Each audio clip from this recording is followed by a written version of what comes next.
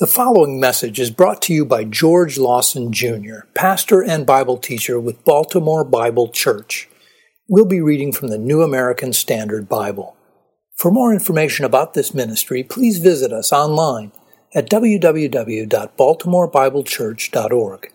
So let's now open our Bibles and follow along with Pastor George as we loose the Scriptures and let them speak.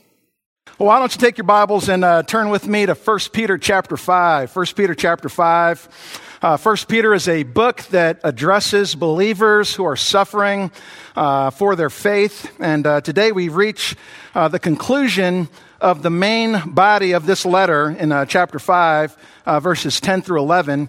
After this, all that's left of 1 Peter are his final greetings, a final charge to stand firm, but that's it. This is the amen of 1 Peter. And as he closes this epistle, the recipients might have hoped that Peter would have offered them a word of comfort. Like, I've prayed for you that your faith would not be tested. Or that the God of all grace will himself deliver you from all suffering. They might have hoped that Peter would end his letter like that. But instead, he ends this letter with the guarantee of more suffering. In verse 10, he says, after you have suffered for a little while. And what does he mean after? What he's saying is that there's still more suffering to endure. This is not the end of it. You're not done. And instead of the God of all grace keeping you from suffering, he promises to keep you through suffering. God will strengthen you for the suffering, but he's not delivering you from it. Suffering for the sake of righteousness is like the shadow that you can't get rid of. If I'm standing in the sun, my shadow is coming with me. And if I'm standing in Jesus Christ, the S-O-N, the Son of God, the shadow of suffering won't be far behind. 2 Timothy chapter 3 and verse 12 says, indeed, all who desire to live godly in Christ Jesus will be persecuted after you have suffered a while. May seem like a sour note to end this letter on, but what we find in these closing verses is extremely encouraging. Extremely encouraging. And it's my prayer that the Lord would use these words to build your faith and encourage your hearts just as he did mine. We'll start in 1 Peter chapter 5. I'll start at verse 5 just to set the context for us. 1 Peter chapter 5, starting at verse 5. It says, you younger men likewise be subject to your elders, and all of you clothe yourselves with humility toward one another. For God is opposed to the proud, but gives grace to the humble. Therefore, humble yourselves under the mighty hand of God, that he may exalt you at the proper time, casting all your anxiety on him because he cares for you. Be of sober spirit, be on the alert. Your adversary, the devil, prowls like a roaring lion seeking someone to devour. But resist him, firm in your faith, knowing that the same experiences of suffering are being accomplished by your brethren who are in the world. After you have suffered for a little while, the God of all grace, who called you by his eternal glory in Christ, will himself perfect, confirm, strengthen, and establish you. To him be dominion forever and ever. And all God's people said, amen. Let's bow our heads for a word of prayer. Heavenly Father, we come before you, and Father, we are so grateful for your word.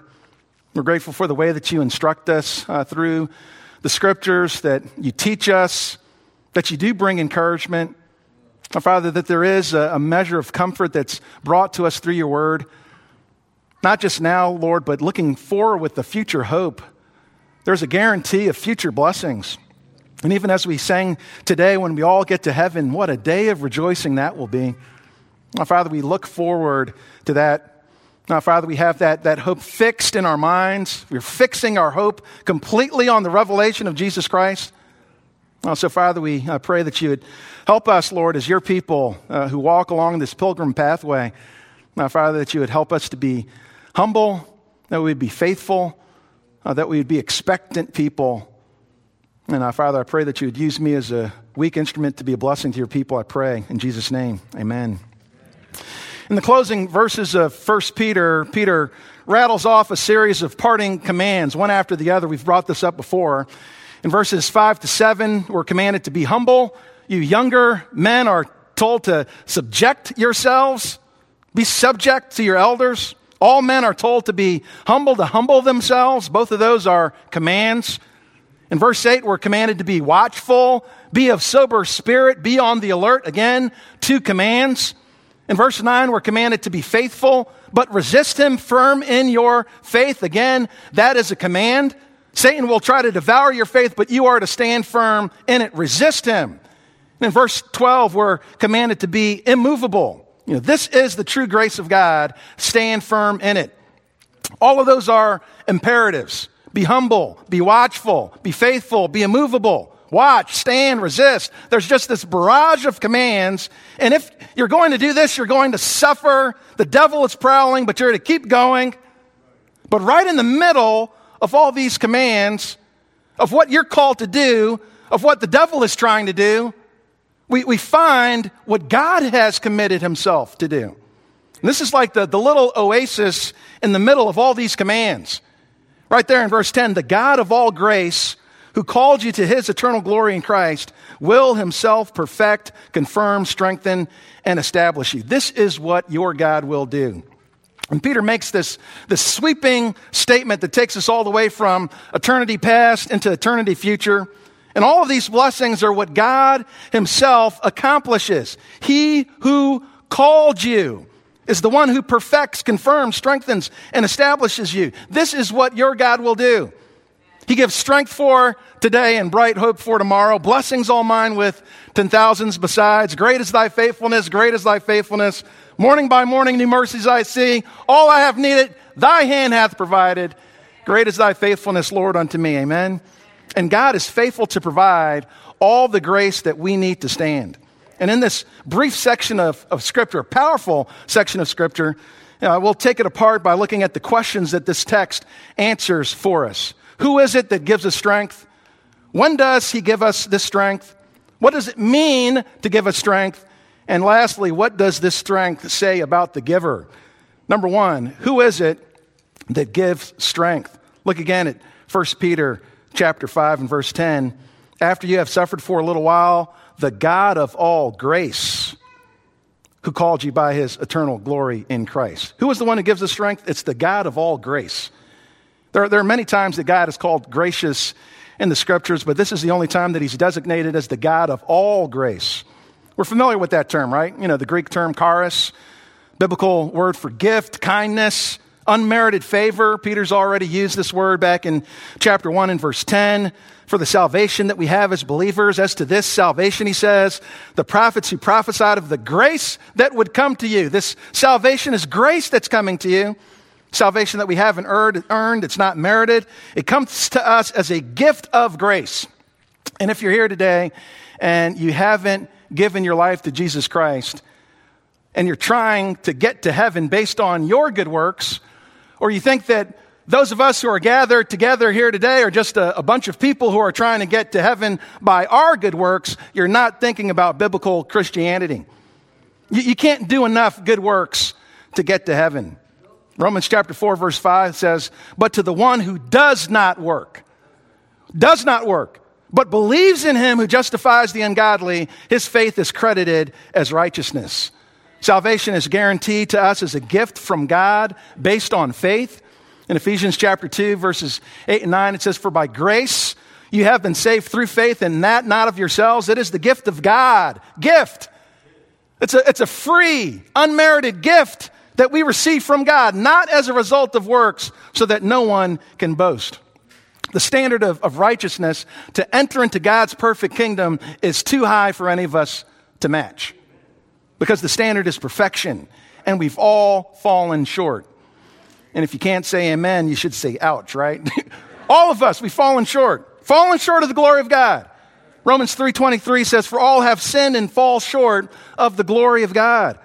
So the only way that we can be presented before this God as righteous is that it would have to be given to us, granted to us. Somebody else had to do the work that we couldn't do, and Jesus is that gift. 2 Corinthians chapter 5 and verse 21, it says, he made him who knew no sin to be sin on our behalf so that we might become the righteousness of God in him. Where do we get our righteousness? It's from Jesus Christ. He's the one who lived the righteous life that we could not live, died the death that we deserved on the cross, bore the penalty for our sins upon his shoulders, and he offers grace. He offers salvation to all those who would repent of their sins and turn to him. That's grace. That's a gift. And Peter uses that word grace for this gift of salvation. He also uses it for the future hope that we have. Fix your hope completely on the grace to be brought to you at the revelation of Jesus Christ. Speaks about this future glory or honor or joy that will come to believers at the time that Jesus Christ shows up. It's described as this joy inexpressible and full of glory. It's a joy with exultation. That's the grace, the gift from God that Jesus Christ will return. And what Peter is saying is that the same God who brought you salvation and the same God who will bring the revelation of Jesus Christ is the same God who is presently sustaining you through your suffering. The God of all grace. 2 Corinthians chapter 12, if you want to flip over there real quick, we learn about this present grace of God. 2 Corinthians chapter 12, Paul said that he was given a thorn in the flesh, which he described as a messenger of Satan to torment me. Why does he call it a messenger of Satan? If you actually take that phrase, messenger of Satan, literally, as MacArthur does, it could be a reference to a satanic messenger or a false teacher who attacked and criticized Paul and his ministry. And that's actually what Paul has been dealing with in this context in 2 Corinthians. He's been dealing with these vicious attacks against his ministry. Actually, just real quick, flip back to chapter 11. Look at chapter 11. Look at verse 13. Actually, I'll start at verse 12. He says, "But what I am doing, I will continue to do, so that I may cut off opportunity from those who desire an opportunity to be regarded just as we are in the matter about which they are boasting." These are men who want to be called apostles, but they're not. "For such men are false apostles," he says in verse 13. "Deceitful workers, disguising themselves as apostles of Christ." Look at verse 14. "No wonder, for even Satan disguises himself as an angel of light." Those two words, Satan and angel, messengers, is the same word that shows up in 2 Corinthians, where he says that there was a messenger of Satan who was buffeting me, came to torment me. It might be that he's talking about one of these false apostles, or the group of false apostles is the thorn in his flesh, those who are tormenting me. And he asks the Lord for these to be removed, for the thorn to be removed. But what does the Lord say? 2 Corinthians chapter 12, look at verse 9. "And he has said to me, my grace is sufficient for you, for power is perfected in weakness. Most gladly, therefore, I will boast about my weaknesses, so that the power of Christ may dwell in me. Therefore, I am well content with weaknesses." And it might be the weaknesses that they were trying to insult him about, and that's the very next word. With insults, with distresses, with persecutions, with difficulties, for Christ's sake, for when I am weak, then I am strong. That's when I'm strong, when I'm weak. And what's that grace that sustains me when I'm weak, when I'm being insulted, when I'm being maligned, when I'm being accused? What is that grace that sustains me? It's the grace of God. The grace of God sustains me when I am weak. God sustains me. We would much prefer God's grace to take us out of suffering, but God's grace is demonstrated through suffering, and it's better to know the Lord's grace than to know relief. I don't know if you heard me.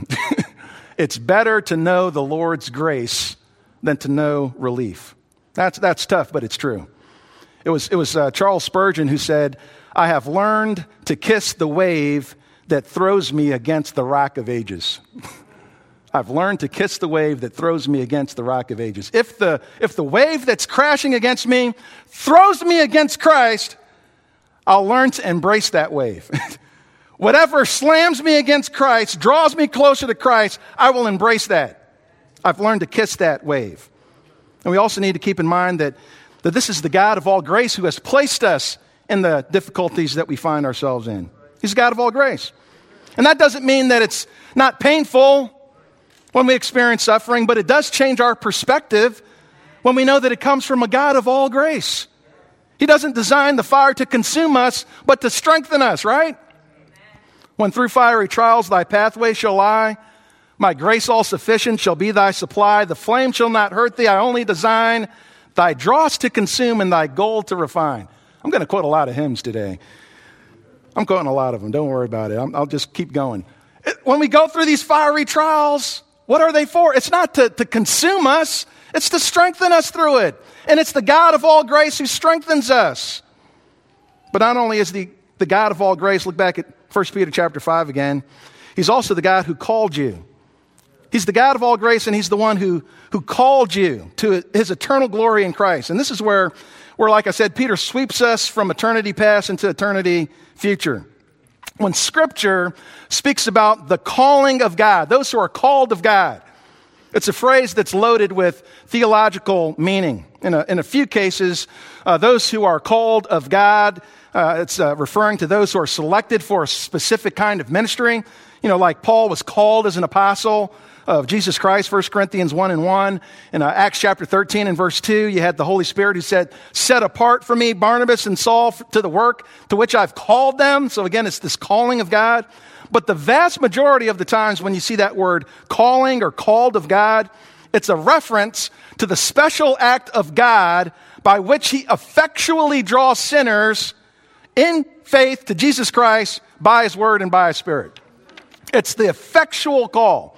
The Westminster Confession of Faith puts it this way: all those whom God has predestined unto life, and those only, he is pleased in his appointed and accepted time effectually to call. He's pleased to call them effectually. It's a call that takes an effect by his word and Spirit out of that state of sin and death in which they are by nature to grace and salvation by Jesus Christ. And it goes on to say, this effectual call is of God's free and special grace alone, not from anything at all foreseen in man, who is altogether passive until being quickened, awakened, made alive, and renewed by the Holy Spirit. He is enabled to answer this call to embrace the grace offered and conveyed in it. What is that saying? It's saying that God has to do the work. God has to do the work. If you're going to come to salvation, it's God who has to do something in you to call you effectually, to make an effect in your heart in order for you to respond to him. Those whom God has predestined to salvation before the world began, in eternity past, he calls in time to salvation, and he makes that call effectual. It's going to take an effect. I'm going to call, and something's going to happen. He calls, they come. Like when Jesus says to Lazarus, come forth. It's the call that makes him come. Lazarus had no ability to come before the call. It's the call that gave him the ability to come. And that's the effectual call that's discussed in Scripture. Just real quick, over in Romans chapter 8, if you want to flip over there. This is what Romans chapter 8 is talking about. And this is what many refer to this unbroken chain of salvation. You know, these golden links, this unbroken chain of salvation.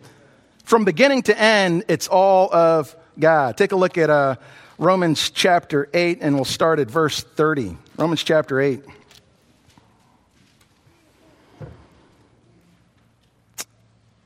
I'm going back. Don't worry. 28. We'll start at 28. And we know that God causes all things to work together for good to those who love God, to those who are called according to his purpose. For those whom he foreknew, he predestined to become conformed to the image of his Son, so that he would be the firstborn among many brethren. And listen to this. And these whom he predestined, predetermined, he also called, this effectual call. And these whom he called, he also justified. So those that are called are also those who are justified. They place their faith and trust in Jesus Christ and are given righteousness as a gift. That's what justification is talking about, to be declared righteous in the sight of God. And these whom he justified, he also glorified. It's an unbroken link. You're predestined, you're called, you're justified, you're glorified. And God is the one who's working in all of these steps of your salvation, an unbroken chain. 1 Corinthians chapter 1, verse 9 says, God is faithful, through whom you were called into fellowship with his Son, Jesus Christ. 1 Peter 2, verse 9 says, you may proclaim the excellencies of him who has called you out of darkness into his marvelous light. 2 Timothy 1:9 speaks about those who are saved. God has saved us, called us with the holy calling. And Hebrews chapter 9 and verse 15 says, those who have been called may receive the promise of eternal inheritance. Those who are called. It's even used as a description of those who are saved. Those who are saved are just called the called. You know, the called. It's those who are called by God. And how were you called? You were called to salvation through the preaching of the gospel. Through the preaching of the gospel. As the word of the gospel is being preached, God sovereignly uses that word to draw people to himself. I love how Robert Raymond put it in his systematic theology. He says, as the sinner listens to the voice of the preacher, something happens. Mysteriously, imperceptibly, he no longer hears simply the voice of the preacher. Instead, what he now hears is also the voice of God, summoning him into fellowship with his Son, and he responds to Christ in faith. Or as Jesus put it, he who has ears to hear, let him hear. A lot of people heard what Jesus said, but they didn't really hear what Jesus had to say, right? They heard it, but they didn't hear it. You know, some of you remember Charlie Brown's teacher in the Peanuts cartoon. I've brought this up before. You know, so they're talking to the teacher, and what does the teacher say? Wah, wah, wah, wah, wah. And all of them are responding, yes, ma'am, yes, ma'am. It's like, what are they? I remember being a kid, it's like, what are they hearing? They're hearing something different than what I'm hearing. Wah, wah, wah, wah, wah. And that's exactly how it is often when people preach the gospel. It's like people hear the words, but it's not connecting. It's not making sense. Why would I do that? What does the Bible say? That the word of the cross is what? Foolishness. You know, that's what it sounds like. Wah, wah, wah, wah. That's foolishness. That doesn't make any sense. But until the Lord says, you know what? I'm going to effectually call you now. I'm going to intervene here. And you're going to hear what's being said. And all of a sudden it's like, I don't think I've ever heard that message before in my life. It's like, who knows how many times you might have heard it. But God chose to say, you know what? I'm going to use this moment to call you to myself. And God does that work. God has to grant ears to hear. The word that produces life in those who are being saved is the word of the gospel. And God uses that word through his Spirit to draw people to himself. And that's by grace. He's the God of all grace. He's the source of all goodness, all kindness, all undeserved. I didn't deserve to hear and respond to the gospel message, but that's something that the Lord did. And I need to keep in mind that it's the Lord who called me. My ears were opened by the Lord. He's the one who predestined me. He's the one who adopted me as his son. And it's by Jesus Christ that I'm called into this glory. Not through works of righteousness, but because of the call of God. And this is the God. This God who calls me. This God who promises me eternal glory in Christ, the glories and the riches of heaven. It's this God who also strengthens me during suffering. It's that God. The God who gave you salvation that you didn't deserve. It's that God who's also calling you to go through suffering. It's the God of all grace. And we can receive suffering from the hands of a God who says, I'm a God of all grace. I've granted you salvation that you didn't deserve. I've granted you eternity that you don't deserve. I'm sustaining you right now through your suffering, which you don't deserve. As we look at that, we don't have anything to complain about while we're in it. It's the God of all grace who gives us these trials, these difficulties, and he also gives us the strength. When does he give us that strength? When does he give us that strength? It's after you've suffered a while. What does that mean? It means that God will break you down before he builds you up. It means that the God will let you feel your weakness before you bear his strength. It means that the God will sift you like wheat before he strengthens you to strengthen your brothers. And it's a common theme throughout Scripture, right? Abraham had to be separated from his family before he lifted his eyes to the starry host of heaven. He had to go through years of barrenness before he saw the child of promise. Joseph was thrown into the pit, into the prison, before he was ready for the palace. Moses was cast out into the wilderness for 40 years before he was ready to lead God's people to the promised land. Job had to have the hedge of protection torn down from around him before he could say, I have heard of you by the hearing of the ear, but now my eyes see you. Gideon had to see the army of thousands cut down to 300 before he was ready to win the battle against Midian. David was chased like a wild animal before Saul, before he was ready for the crown. Peter in Luke 22 was sifted like wheat before he would strengthen his brothers. And even our Lord Jesus Christ, the supreme example, the example par excellence, he went to the cross before he ascended back into heaven. Hebrews chapter 2 and verse 10 says, it was fitting for him, for whom are all things and through whom are all things, and bringing many sons to glory, to perfect the author of their salvation through sufferings. And here in 1 Peter chapter 5, it says that perfecting work happens after the period of suffering.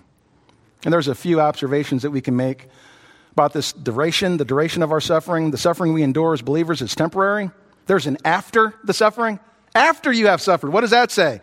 There's a time when it comes to an end, right? After the suffering, he will strengthen you. There's coming a time when God will wipe every tear from our eyes. There will no longer be any suffering or death. Suffering will be barred out of heaven. There's coming an afterwards. That time might come now and that time might come later, but there is coming an afterwards. It's not always.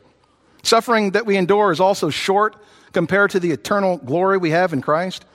And Peter doesn't minimize our sufferings. He says after you've suffered for a little while. When he says little while, that's in comparison to eternity. Because a lot of us may be going through suffering and it's a long trial. Some of you have been going through suffering for years. Peter's not minimizing that here. You know, if you're 50 years old and you've been suffering for 25 years, that's half your life, right? That doesn't seem like a little while. That's the majority of my life. But now if you compare that to 500 years in glory, 25 years starts to shrink, doesn't it? You compare that to 500,000 years in glory. You know, you can hardly see it. Compared to 500 million years in glory. What suffering? What are you talking about? It's a little while. Compared to the eternal weight of glory, all suffering is momentary and light. 2 Corinthians 4:17 says, momentary light affliction is producing for us an eternal weight of glory. And another observation we can make is that believers are sustained through suffering. Why is there an after you have suffered, you will be strengthened? Because through the trial, the Lord has sustained you. That he's kept you so that you do make it to that afterwards. He's keeping you through the trial. God will strengthen you before he strengthens you. God will strengthen you, sustain you before you feel the full measure of that strength. Philippians 4:13 says, I can do all things through him who does what? Strengthens me. And actually in the context, that's talking about through trials and difficulty. I can do all things. People use that as like, you know, I can come out victorious and on top every situation I find myself in. You know, Evander Holyfield used to wear it on the back of his jersey. I can do all things through Christ who strengthens me. You know, Steph Curry puts it on his shoes. I can do all things. What is he talking about? I can score that shot. I can score the winning shot because I can do that through him who strengthens me. That's not what Paul's talking about. He's talking about I can go hungry, and I can do that through Christ who strengthens me. I can be abased. I can be brought low, and I can do that through Christ who strengthens me. You know, if I lose the championship, I can do that through Christ who strengthens me. That's the context of that verse. I can do all things. Anything that you throw at me, I can handle that because I know that it's Christ who is sustaining me. God is strengthening us, and that's a result of his sustaining grace, that he keeps us. He keeps us. I recently saw a pastor that Jennifer and I sat under 28 years ago, and he said, Brother George, it's good to see that you're still standing. And I knew what he meant by that. Because there were a lot of people who came through the church at the same time that we did, and they're nowhere to be found. Nowhere to be found. He says, I'm glad that you're still standing. And who do we give the credit for standing? It's the Lord who sustains us, the Lord who holds us. And actually, the older I get, is the more I recognize how precious a gift faith is. that the faith that's been granted to us as believers is not a temporary faith.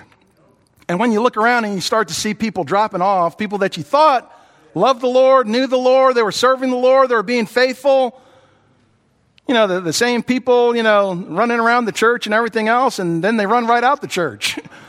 And it's like, what happened? What happened? They didn't have a faith that sustains.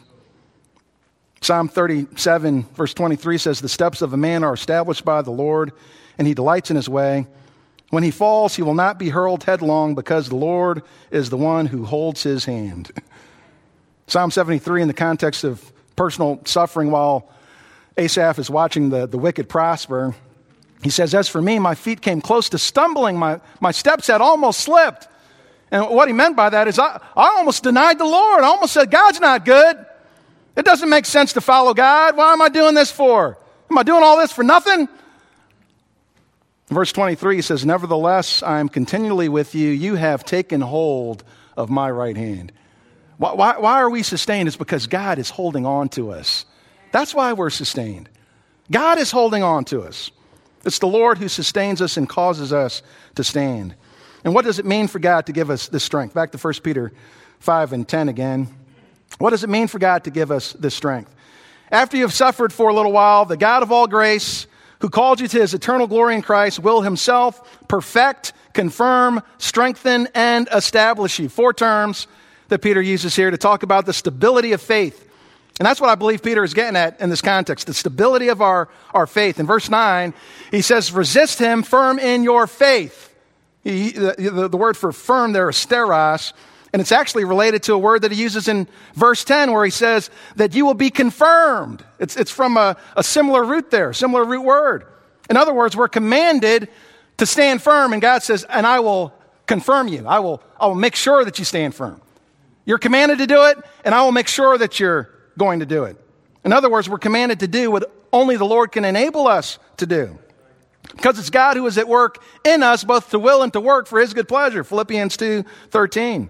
So the command to stand firm and the promise that he makes to stand firm agree. It's in agreement, the command and the promise. So let's take a look at what God will do. He will perfect you. That's a Greek word, katartizo. It's a word that means to mend, to restore, to prepare. It's the same word that was used in Matthew chapter 4, verse 21, when Jesus found James and John, and they were mending their nets. Mending the nets. They're putting it back together. They're restoring their nets, making it useful again. They're preparing them for the next trip, filling in the gaps, completing what was lacking. It was also used for resetting bones, mending bones, putting bones back together, getting a ship ready after it had been worn by a storm, that you mend the ship, put it back to good use. Same word used in Galatians 6 for those who are caught in a trespass, to restore such a one. Put that person back together again. 1 Thessalonians 3 verse 10. As night and day we kept praying most earnestly that we may see your face and may complete what is lacking in your faith. I'm coming to restore you, to put you back together again. And this is what God will do for us. When our faith feels fractured, when we're under stress, when we're pulling apart at the seams. God, I don't know how much longer I can take this. I'm in this difficulty and I'm being torn. I'm suffering. It's tearing me apart. And when you feel like you're falling apart, God says, I'll put you back together. I'll put you back together again. Peter knew what it looked like to fall apart. After he denied that he even knew the Lord 3 times, and then he heard the cock crow, right? Went out and wept bitterly. Bitterly wept. But what did the Lord do? The Lord came back and restored him. Like, Peter, I'm not going to let you stay out there. Do you love me, Peter? I'm going to put you back into service. Feed my sheep. The Lord restored Peter. How do we know that Peter's faith was the real thing? Because he was restored. He wasn't eventually lost. The Lord brought him back. That is a gift of God. God will do this. God will mend you. The faith that we have, even though it might be fragile, even though it might be ripping apart, God says, if it's the real thing, I'm putting that back together again. I will restore you. That's what God does. He will also confirm you. It's a word that was used for construction. Literally, it meant to set something up so that it's immovable. The word means to establish something, to fix something. It was the word used in Luke chapter 16 for the great chasm between heaven and hell, and it was fixed. There's a boundary and it's fixed. You can't get from one to the other. The same word was used figuratively for somebody who was determined, resolved. It was used for Jesus Christ, who was resolved, determined to go to Jerusalem. Luke 9:51. Speaking about the Messiah, Isaiah writes, the Lord God, in verse 5, the Lord God has opened my ear, and I was not disobedient, nor did I turn back. Think about what Jesus did. I gave my back to those who strike me, my cheeks to those who pluck out my beard. I did not cover my face from humiliation and spitting. For the Lord God helps me. Therefore, I am not disgraced. Therefore, I have set my face like flint, and I know that I will not be ashamed. Jesus Christ was determined. I'm going to go through the crucifixion. I'm going to go through the suffering, and I'm not even going to turn my face away. Determined to go through the suffering. And this is the way that the Lord fixes us, that he gives us a resolve. Peter understood that too. Understood what it meant to be propped up by the Spirit of God, to stand up on the day of Pentecost to all those who were ridiculing him and said, these men are not drunk like you suppose. And he called all of them to repentance and said, Jesus is the one that you crucified. Resolute, firm, fixed. I'm not backing down. Peter knew what it was like to be propped up by the Spirit of God. And who did that? The Lord did that. That's not because of him. It's because of the Lord. The Lord gave him strength. That is what the Lord does. The Lord gives strength. Number 3, he also strengthens us. It's a general word used for strength. Outside of the New Testament, it was used for doing something with all of your might, all of your energy. This is the only time it shows up in the scriptures. But it's a powerful reminder that the strength that we operate in does not belong to us. It's the strength of his might. And this actually spoke of an internal strength, an internal fortitude. You know, it's not just that I won't topple over because, you know, I've been fixed and I won't fall, but I have like this constitution within myself that God has granted me strength to stand. It's an internal strength. Colossians 1:11 says that we're strengthened with all power according to his glorious might.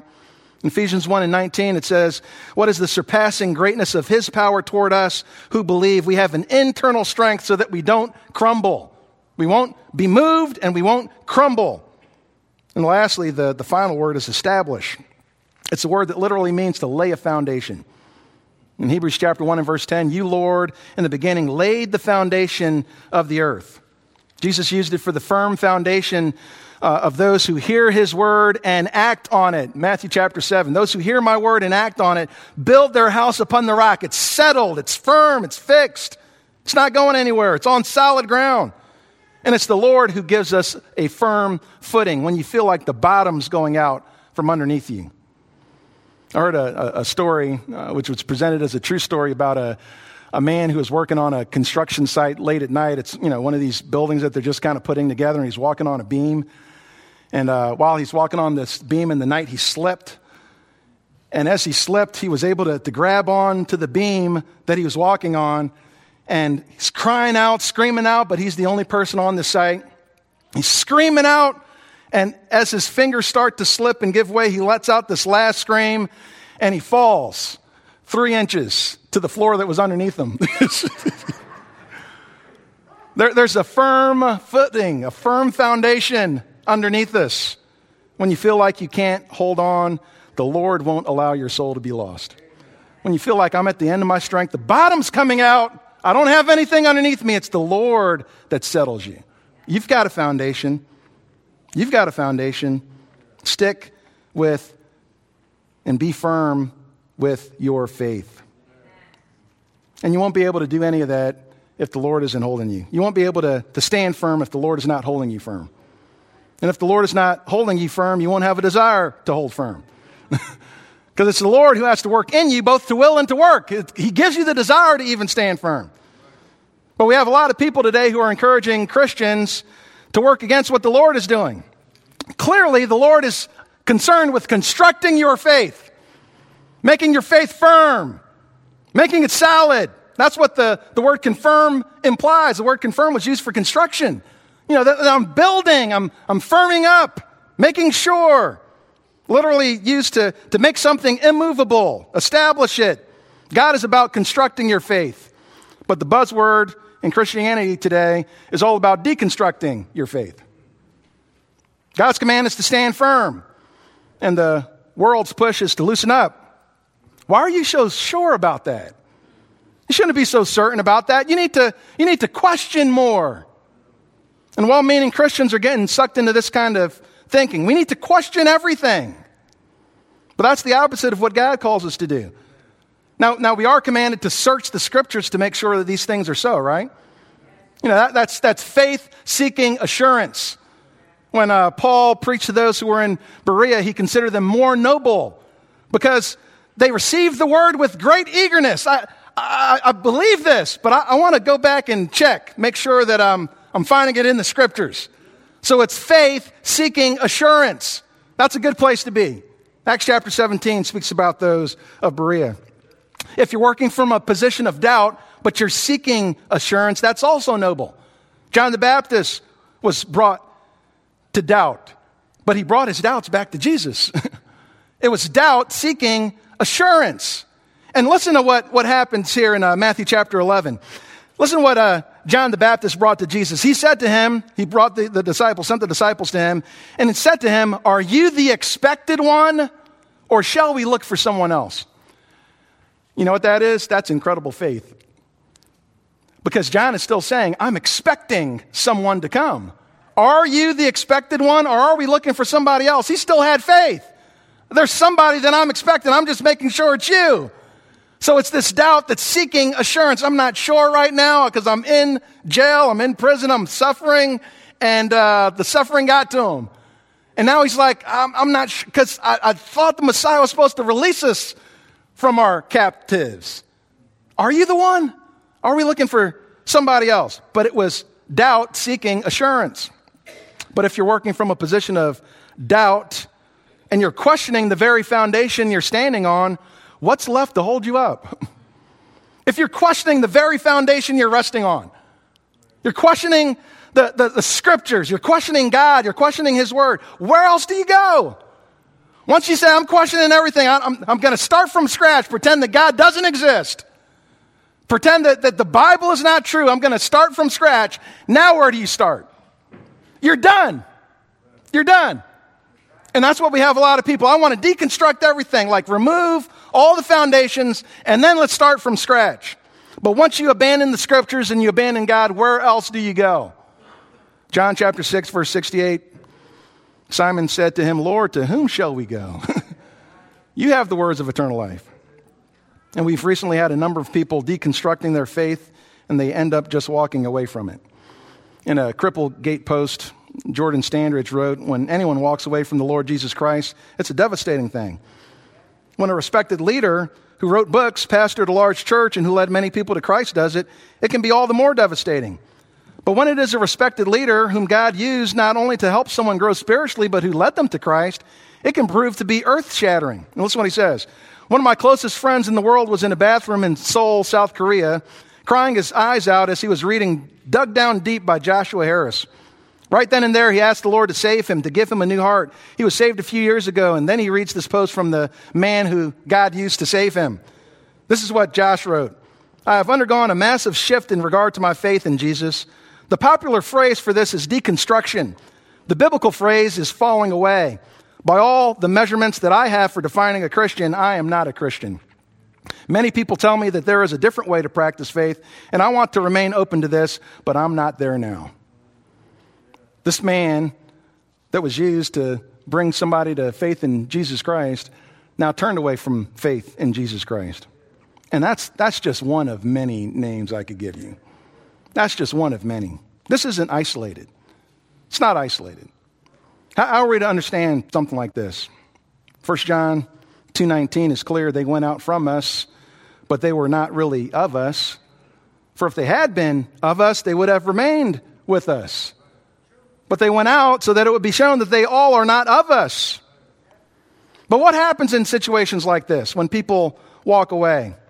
Instead of faith seeking assurance or doubt seeking assurance, this is doubt seeking darkness. Because this is exactly what the scripture says. John chapter 3. This is judgment, that light has come into the world, and men loved darkness rather than the light. Why do you turn away from the light? Because you love the dark. 1 Timothy 1:19, keeping faith in a good conscience, which some have rejected and suffered shipwreck in regard to their faith. They don't want to keep a good conscience, so they turn away from the faith. 2 Peter 2, verse 20. It says, for if they have escaped the defilements of the world by the knowledge of the Lord and Savior Jesus Christ, they are again entangled in them and are overcome. The last state has become worse than the first. People who make a profession of faith in Jesus Christ, and then they turn away from it. It says the last state is worse than the first. It's more difficult to bring that person to the place of repentance. Why? Because they feel like, I already know it all. I've already been there, done that. I've studied it all. There's nothing else that you can share with me. And that's the person that walks away from the faith. And you may say, well, hold on. I thought that God was holding me together. Like what about these people who are not remaining firm? I won't go through all of it, but if you remember in Acts chapter 27, Paul was on his way to Rome, and there was a great storm that occurred. And after this great storm occurred, Paul actually told them that they shouldn't leave from Crete where they were, but they did anyway. And he says, but the Lord came to me and he says that the life of everybody on this boat is going to be saved. And I believe it. That's what he says. The Lord says this and has granted everybody on this boat, and I believe it. And then a little bit later, as 14 days, they're still out on the ship. And a couple men decided that they were close enough to the land and they wanted to get the boats that were on the side of the ship and try to get to shore, wanted to row to shore by themselves. And Paul says, unless these men stay in the boat, we'll perish. So what was going on there? The Lord made a promise, everybody's going to be saved. But then Paul still gave a command that, no, these guys have to stay on here to be saved. What's going on there? It's the command that the Lord gave was the means to fulfilling the promise. The command that the Lord gives us to stand firm in the faith is the means that God uses to keep us firm in the faith. The command works together with the promise. So those who are true believers, what do we obey? The command. And the command is the means that God uses to help us to obey the promise. There's a promise that they would all survive, but they were also commanded to stay on the boat. In the same way that there's a promise for those of us who are believers that will survive, but the command is to stay in Jesus. Stand firm in your faith.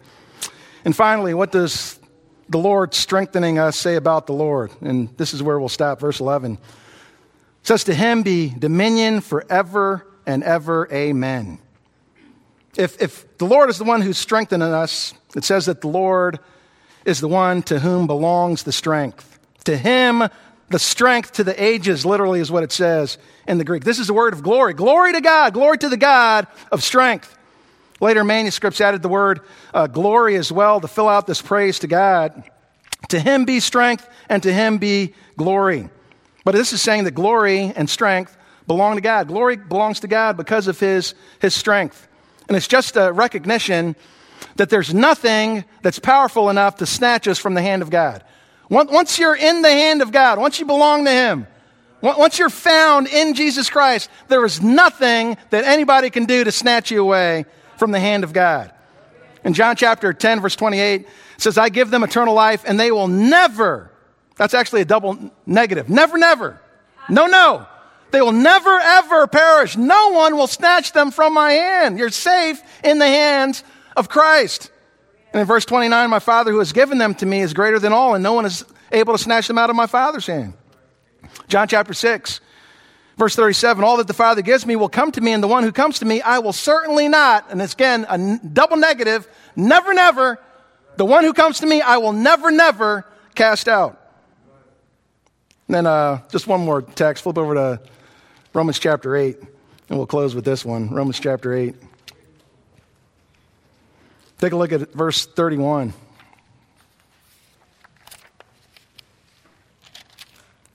Praise God for his sustaining grace. Amen. What shall we say to these things? If God is for us, who is against us? He who did not spare his own son, but delivered him over for us all, how will he not also with him freely give us all things? Who will bring a charge against God's elect? God is the one who justifies. Who is the one who condemns? Christ Jesus is he who died. Yes, rather, who was raised, who is at the right hand of God, who is also intercedes for us. Who will separate us from the love of Christ? It's just like kind of looking around. It's like, is there anybody? God is the one who's doing this. Is there anybody that's going to stop him? Anybody going to condemn when God is the one who's justifying? Who is the one who condemns? Who will separate us, verse 35, from the love of Christ? Will tribulation or distress or persecution or famine or nakedness or peril or sword? Just as it is written, for your sake we are being put to death all day long. We are considered as sheep to be slaughtered, but in all these things we overwhelmingly conquer through him who loved us, for I am convinced that neither death, nor life, nor angels, nor principalities, nor things present, nor things to come, nor powers, nor height, nor depth, nor any other created thing will be able to separate us from the love of God, which is in Christ Jesus our Lord. And all God's people said, amen. Praise God. Let's go to the Lord in prayer. Heavenly Father, we thank you for this promise, the wonderful promise that we find here in 1 Peter. Father, that you are the God who sustains us by your grace. You're the God who called us into this salvation. You're the God of all grace. The grace to save, the grace to preserve, the grace to keep. Father, you're the one who's perfecting us, confirming us, strengthening us, establishing us. And you don't do this by proxy. You don't get a substitute to do this. You do this yourself. He himself, you yourself does this work. And because of this work, Father, to you alone belongs the glory. To you belongs the dominion, the might, the power, forever and ever. And Father, for all of eternity, we'll be those who will gather at the throne and praise the living God. Praise Jesus Christ who sits on the throne, the one who died for us, who rose for us, who intercedes for us. And to you, Father, the one who confirms us and perfects us, who strengthens us. Now, Father, we thank you for your sustaining of us. And Father, every day that we look around and we wake up and we still have faith, we have one person to thank. Now, Father, we give you glory because of the faith that you've granted to us. In Jesus' name we praise you and give you thanks. Amen. You have been listening to George Lawson Jr. of Baltimore Bible Church. To hear other messages or to find out about upcoming events or where we meet for weekly church services, please visit us online at www.baltimorebiblechurch.org. Baltimore Bible Church reserve all copyright protection under applicable law. Our copyright policy is available on our website and includes instructions for and limitations on duplicating CDs and all digital files.